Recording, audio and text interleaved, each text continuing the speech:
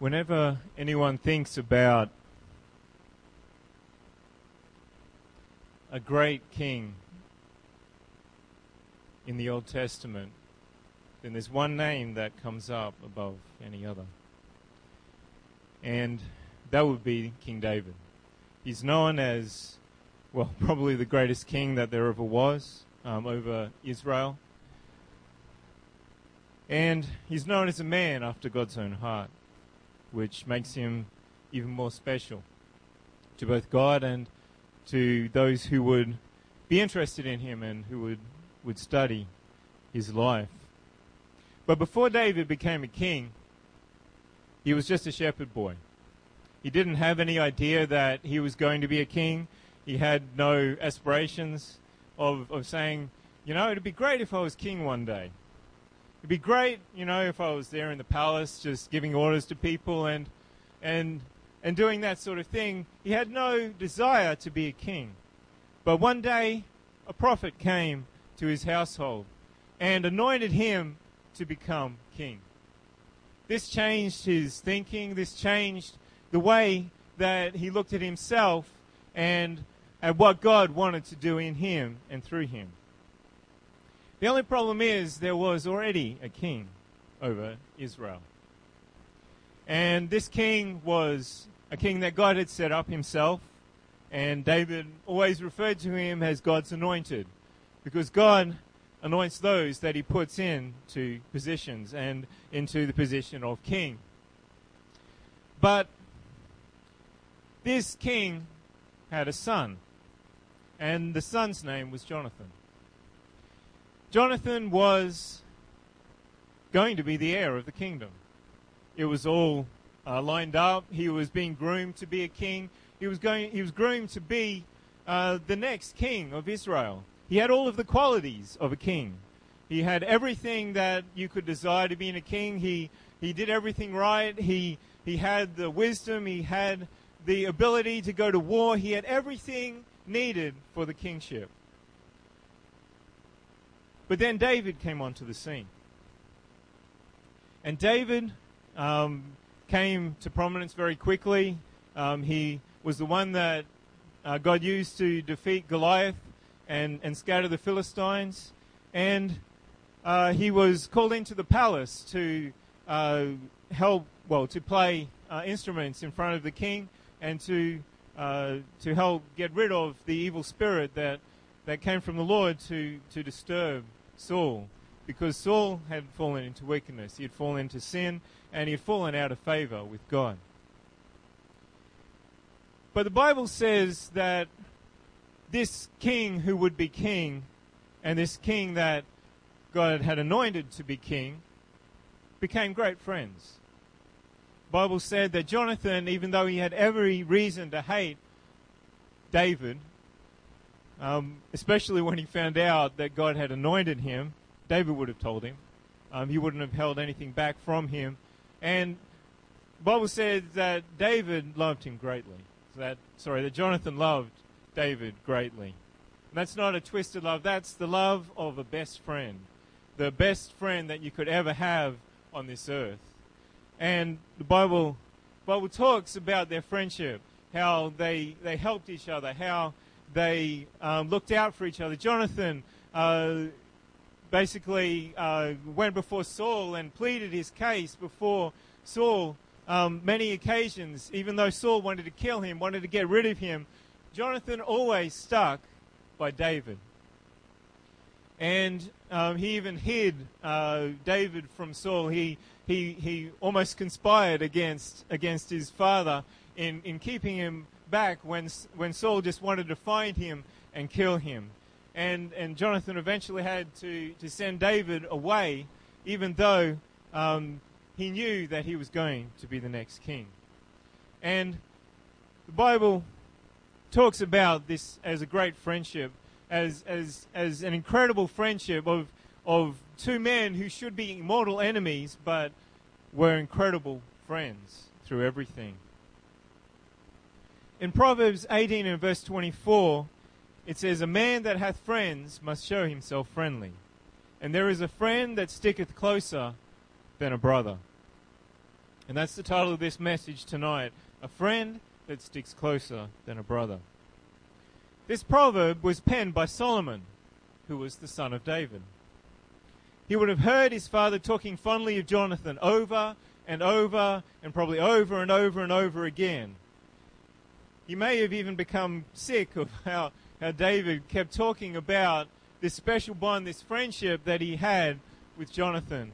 Now, Jonathan was killed at the same time that Saul was killed, before David became king. So this is well before Solomon came on the scene. Solomon didn't know Jonathan. Solomon had no chance of knowing this great friend of David's. But what David said about Jonathan and about this friendship, this special friendship, would have stuck in Solomon's heart and in his spirit. It would have had an impact on how he saw friendship himself. He would have seen squabbles between himself and his many other brothers. Many times. David had many children, and there would have been the normal squabbles that go on between brothers and between siblings. He experienced a power play from one of his brothers to take over the throne that God had promised to him. That is his experience of what brothers are like. So his relationship with his brothers, was both natural and flawed at the same time. He may have even been thinking about his father and Jonathan when he wrote this proverb, that there's a friend that sticketh closer than a brother. Did Solomon have a friend like that as well? We don't know. We don't know if anyone ever got that close to Solomon, that he could tell everything to him, that he could discuss everything with him, that he always had his back. We don't know whether Solomon had that kind of a friend, but he knew that his father had that kind of a friend. Have you ever had a friend that you could tell anything to and not be judged? A friend that looked past all of your quirks and your failings and just put up with them because they were happy to spend time with you. The bond between brothers and sisters can sometimes be incredibly great.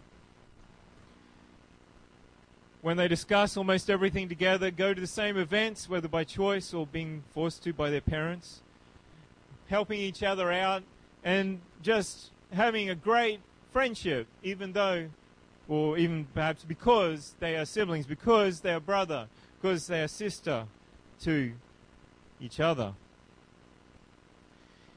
James Wells, in his 1884 book, The Parables of Jesus, tells the story of a little girl carrying a big baby boy. Seeing her struggling, someone asked if she wasn't tired. With surprise, she replied, "No, he's not heavy. He's my brother." And that is what you can get with brothers, with sisters, and an incredible bond and an incredible friendship between them.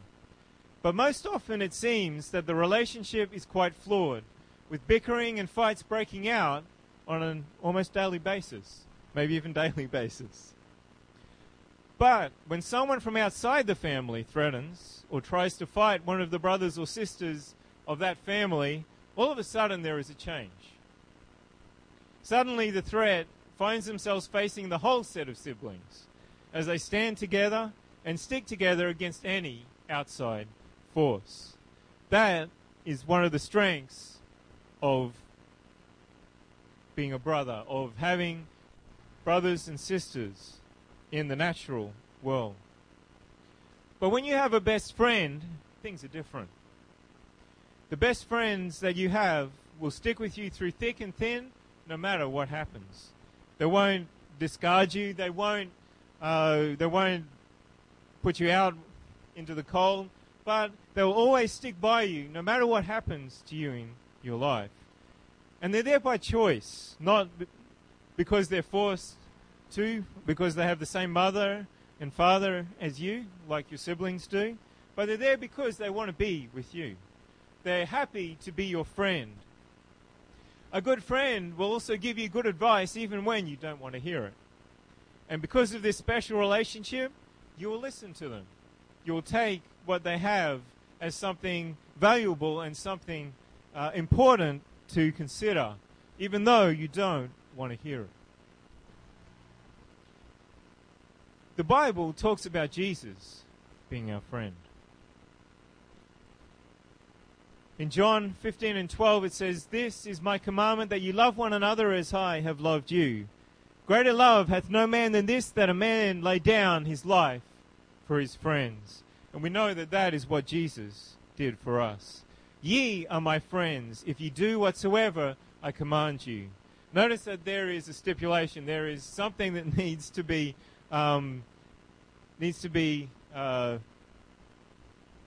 satisfied before Jesus can become your friend.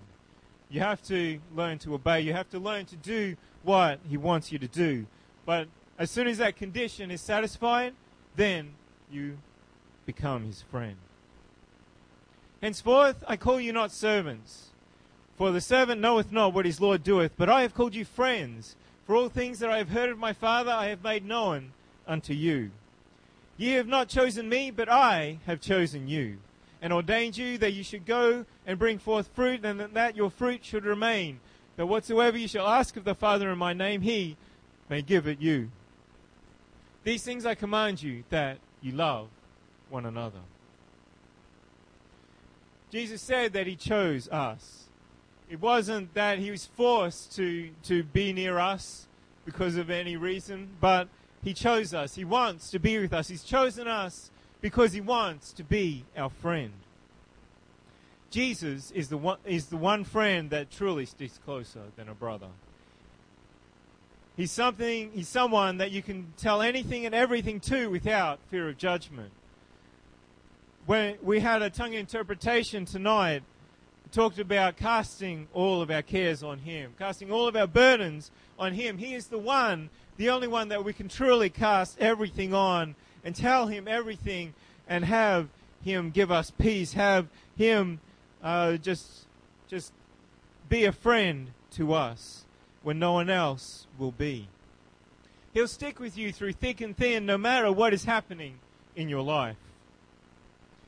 There is a very famous poem written by a lady called Mary Stevenson that you find reprinted many, many times over, but it's very true, and I just want to read it at this point. It says, "One night I dreamed a dream. As I was walking along the beach with my Lord, across the dark sky flashed scenes from my life. For each scene I noticed two sets of footprints in the sand, one belonging to me and one to my Lord. After the last scene of my life flashed before me, I looked back at the footprints in the sand. I noticed that at many times along the path of my life, especially at the very lowest and saddest times, there was only one set of footprints. This really troubled me, so I asked the Lord about it. Lord, you said once I decided to follow you, you'd walk with me all the way. But I noticed that during the saddest and most troublesome times of my life, there was only one set of footprints. I don't understand why, when I needed you the most, you would leave me." He whispered, "My precious child, I love you and will never leave you. Never, ever, during your trials and testings, when you saw only one set of footprints, it was then that I carried you." It's a very powerful poem, and it really tells the relationship that we have with our Jesus and our Savior. You see, Jesus is your friend by choice. You can't pay him to stick around. There's nothing that you can pay him or do or say that would make him just stick around you because you have caused it yourself. And while we've been adopted into his family by his blood, he's still there because he wants to be around you, not because he's being forced to. Jesus loves us. He wants to be with us. He wants to spend time with us. He's always with us, even through our worst, our lowest times in our life. And Jesus will let you know things about your life and your direction that you don't want to hear. Just like he told his disciples in the book of Luke. If I could get you to turn to Luke chapter 12 and verse 1.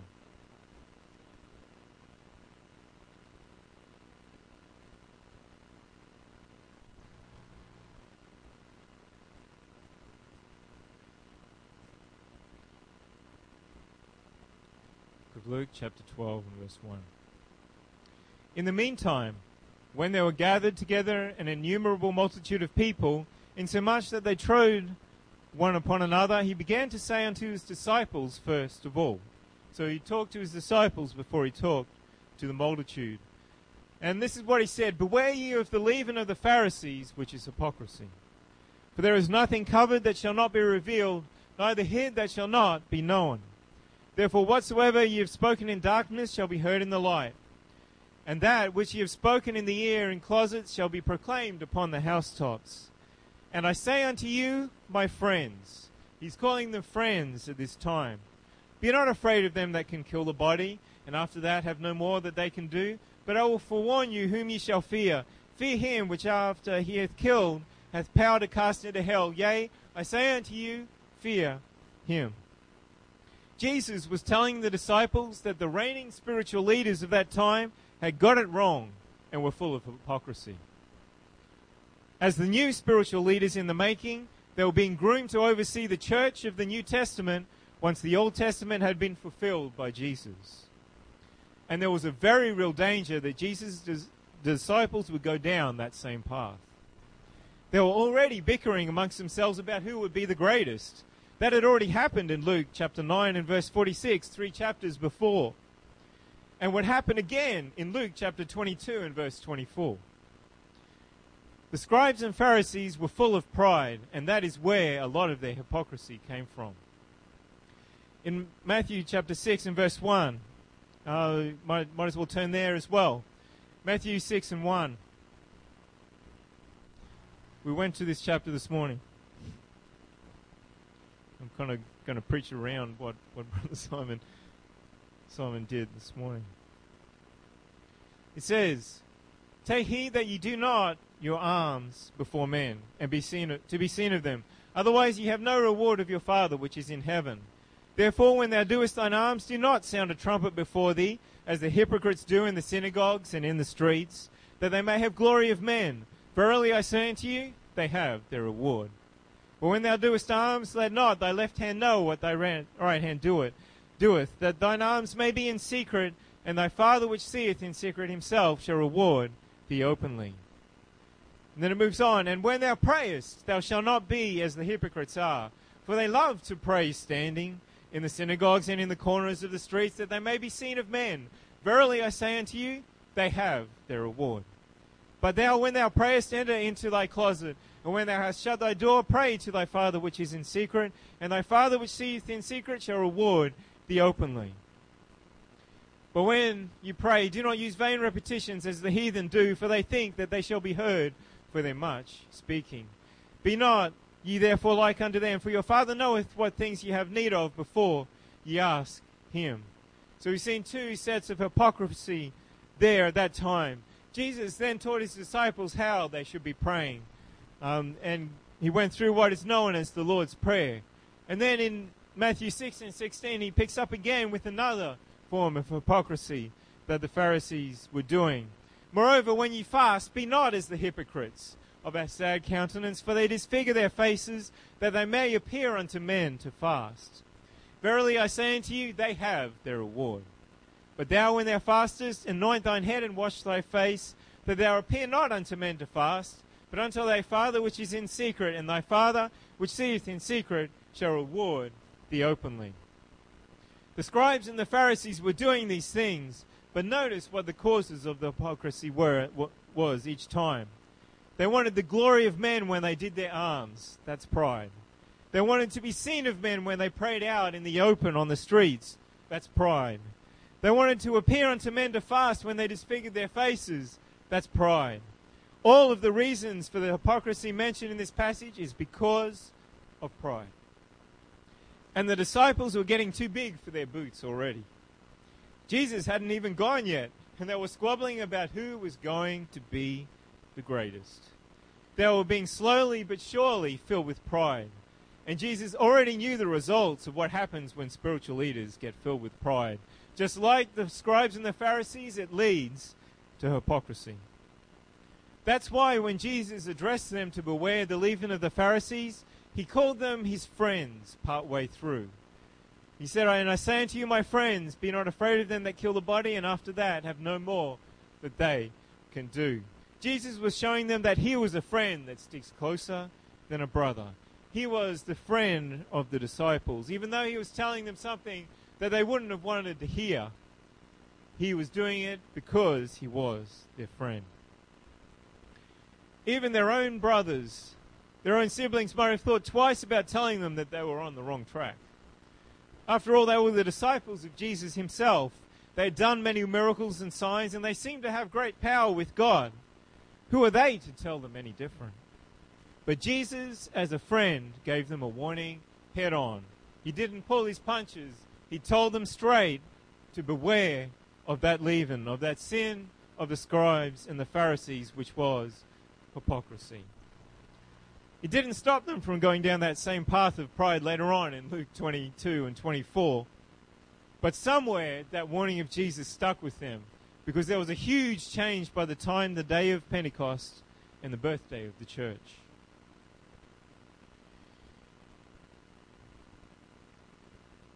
God did a mighty miracle on the day of Pentecost.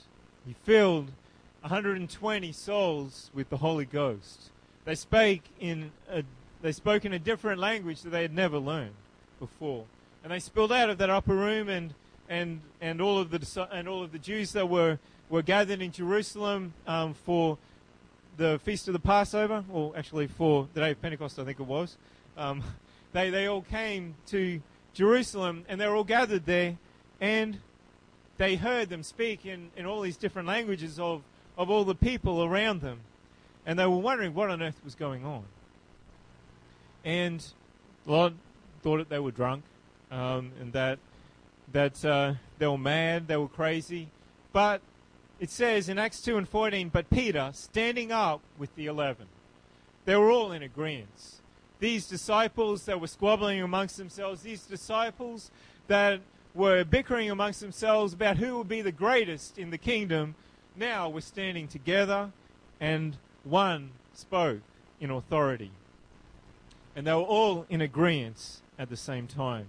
He lifted up his voice and said unto them, Ye men of Judea, and all ye that dwell at Jerusalem, be this known unto you, and hearken to my words. For these are not drunken, as ye suppose, seeing it is but the 3rd hour of the day, or 9 o'clock in the morning. But this is that which was spoken by the prophet Joel. And it shall come to pass in the last days, saith God, I will pour out of my spirit upon all flesh.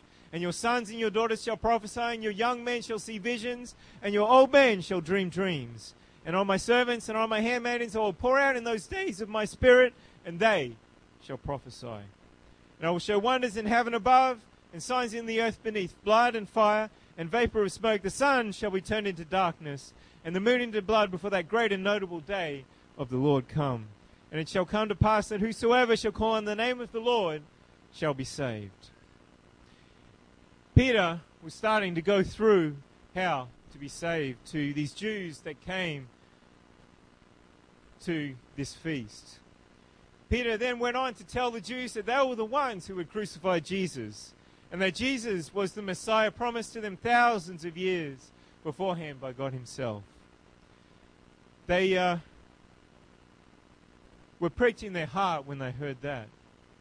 And they asked them, the disciples, men and brethren, what shall we do? What do we need to do to make up for killing our Savior, for killing our Messiah?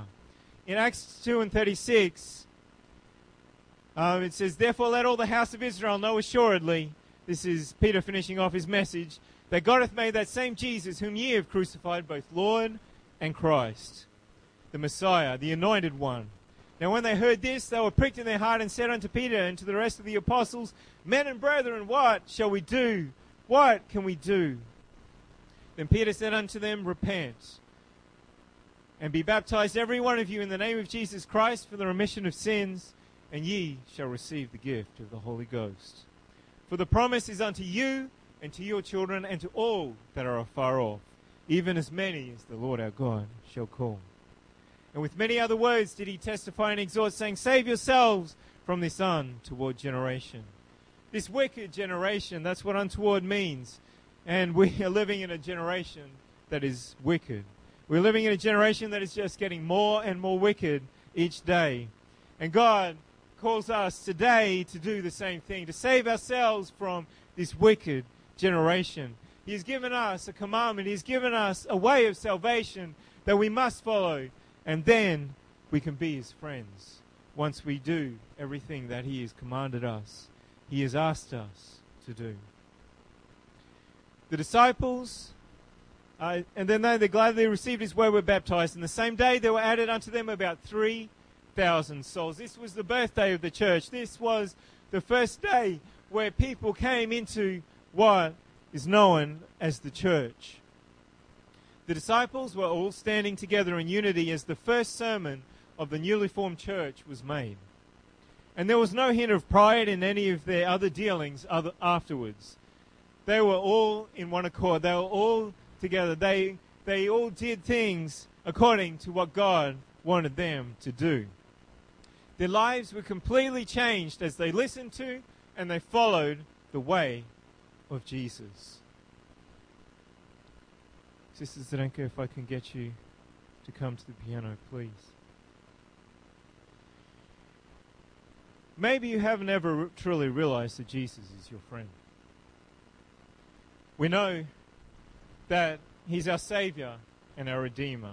We know that He is the great God of all the universe and that He has a way of salvation. He has things that He has laid down that need to be followed if we're going to be His sons, if we're going to be His children. But when we're following Him, when we're doing everything that He's asked us to do, He's not just our Savior. He's not just a commander in heaven. He's not just someone who's up there telling us what to do, but He is our friend.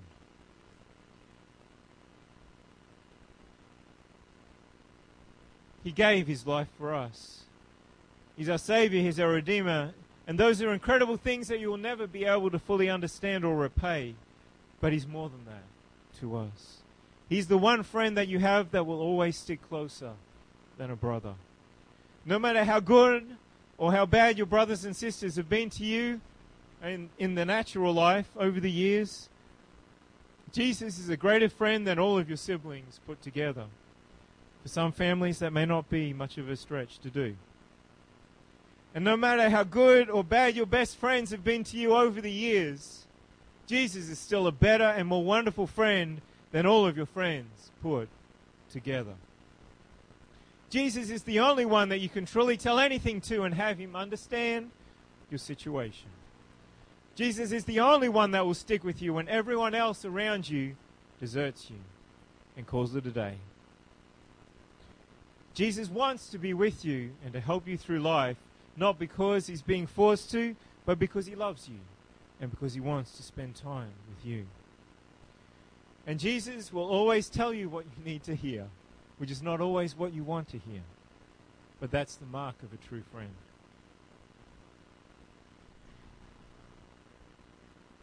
If you haven't been having the relationship of a friend with Jesus, now is the time to change your relationship. If Jesus has always been an authority figure for you, who it seems is waiting for you to slip up so He can punish you, then you haven't got the right relationship. If you're following Him the best you can, if you're following Him every way you know how, then He is not just an authority figure. He is your friend. He is the one that you can go to and lay all of your burdens on, as the tongue interpretation said tonight. We can cast all of our cares, all of our burdens on Him. Maybe you don't even know who Jesus really is. Maybe this is the first time you've been in a church, or you have little or no knowledge about who Jesus really is. Jesus is and wants to be your friend. He wants to save you from eternal punishment by individually taking away your sins. Not just the sins of other people, but personally your sins. The things that you've done wrong, everything that you've done wrong in your life, Jesus wants to get rid of that. Jesus is a personal friend, not a dictator that stands far away and tells you what to do. Jesus has laid out a plan and a path for you to follow to receive that salvation. And when we follow it, He can and will truly become our friend. Jesus has made a way where you can receive forgiveness of everything bad that you have ever done, just like those 3,000 people did in the book of Acts. They were the ones that killed the Savior. They were the ones that killed the Messiah that came to the earth to redeem mankind. They had blood on their hands, but they received forgiveness that day when Jesus came into their lives. And they then received the friendship that can only come with a relationship with Jesus. We just read about those 3,000 people. And when we follow what God has put down for us in Acts 2:38 and 39, then we become His friends. Immediately, straight away, as soon as we start following what He wants us to do. Then Peter said unto them, Repent and be baptized, every one of you, in the name of Jesus Christ, for the remission of sins, and you shall receive the gift of the Holy Ghost. All we need to do is say that we're sorry for all of our sins, that we don't ever want to do them again. We're going to follow Jesus from now on. And then there is a baptism that needs to be done to actually get rid of those sins, to wash them all away in Jesus' name. And then He has given us a promise that He will fill us with a gift of the Holy Ghost. Something that is wonderful, something that is Jesus actually living inside of us. And that is something that you can't buy. That's a gift. That is an experience that you will never forget in your entire life. In Acts 2:39 it says, just continuing on, for the promise is unto you, not to anybody else, not to your friends, not to just the people in this church, but it's to you, to your children, to all that are far off, even as many as the Lord our God shall call. And if you're in this building tonight, the Lord has called you. The Lord has given you an opportunity to come to Him and to experience that friendship that no one on this earth can give. This promise is for us, for every single person here. It doesn't matter what you've done in the past or the present. I've heard people say that, if they went to church, then the building would fall down around them because they've been so bad in their lives. That's not true. The power of Jesus is greater than anything we've done in our life. There's people who've been murdered, there's people who have murdered people, and they've received forgiveness of Jesus. There's people that have committed adultery, wickedness, and all sorts of immoral activity, but Jesus, they've found forgiveness with Jesus at an altar. It doesn't matter what you've done. It doesn't matter if you've been into witchcraft. It doesn't matter what sort of a life you've led, how bad a person you have been. Jesus offers salvation to everybody. He offers salvation to everybody in the church. Jesus wants to wipe away the whole debt of sin for you, personally. Not just for other people, but for you. So if you want to experience perfect friendship, I ask you to come to the altar. Just come here, kneel, stand, and we'll pray for you. But the most important thing is that you talk to Jesus. That you talk to Him about your life. You talk to Him about how things have been. And that's not just for those who haven't been saved, but there are times when we can look at Jesus as just an authority figure. And there's times when we think, or whether we realize it or not, that He's just waiting for us to slip up so that He can punish us. But Jesus just wants us to be His friend. And it might look scary coming to the altar, but that's only from where you are in your seat. From back there. Here, Jesus is a friend that wants to show Himself as a friend to you.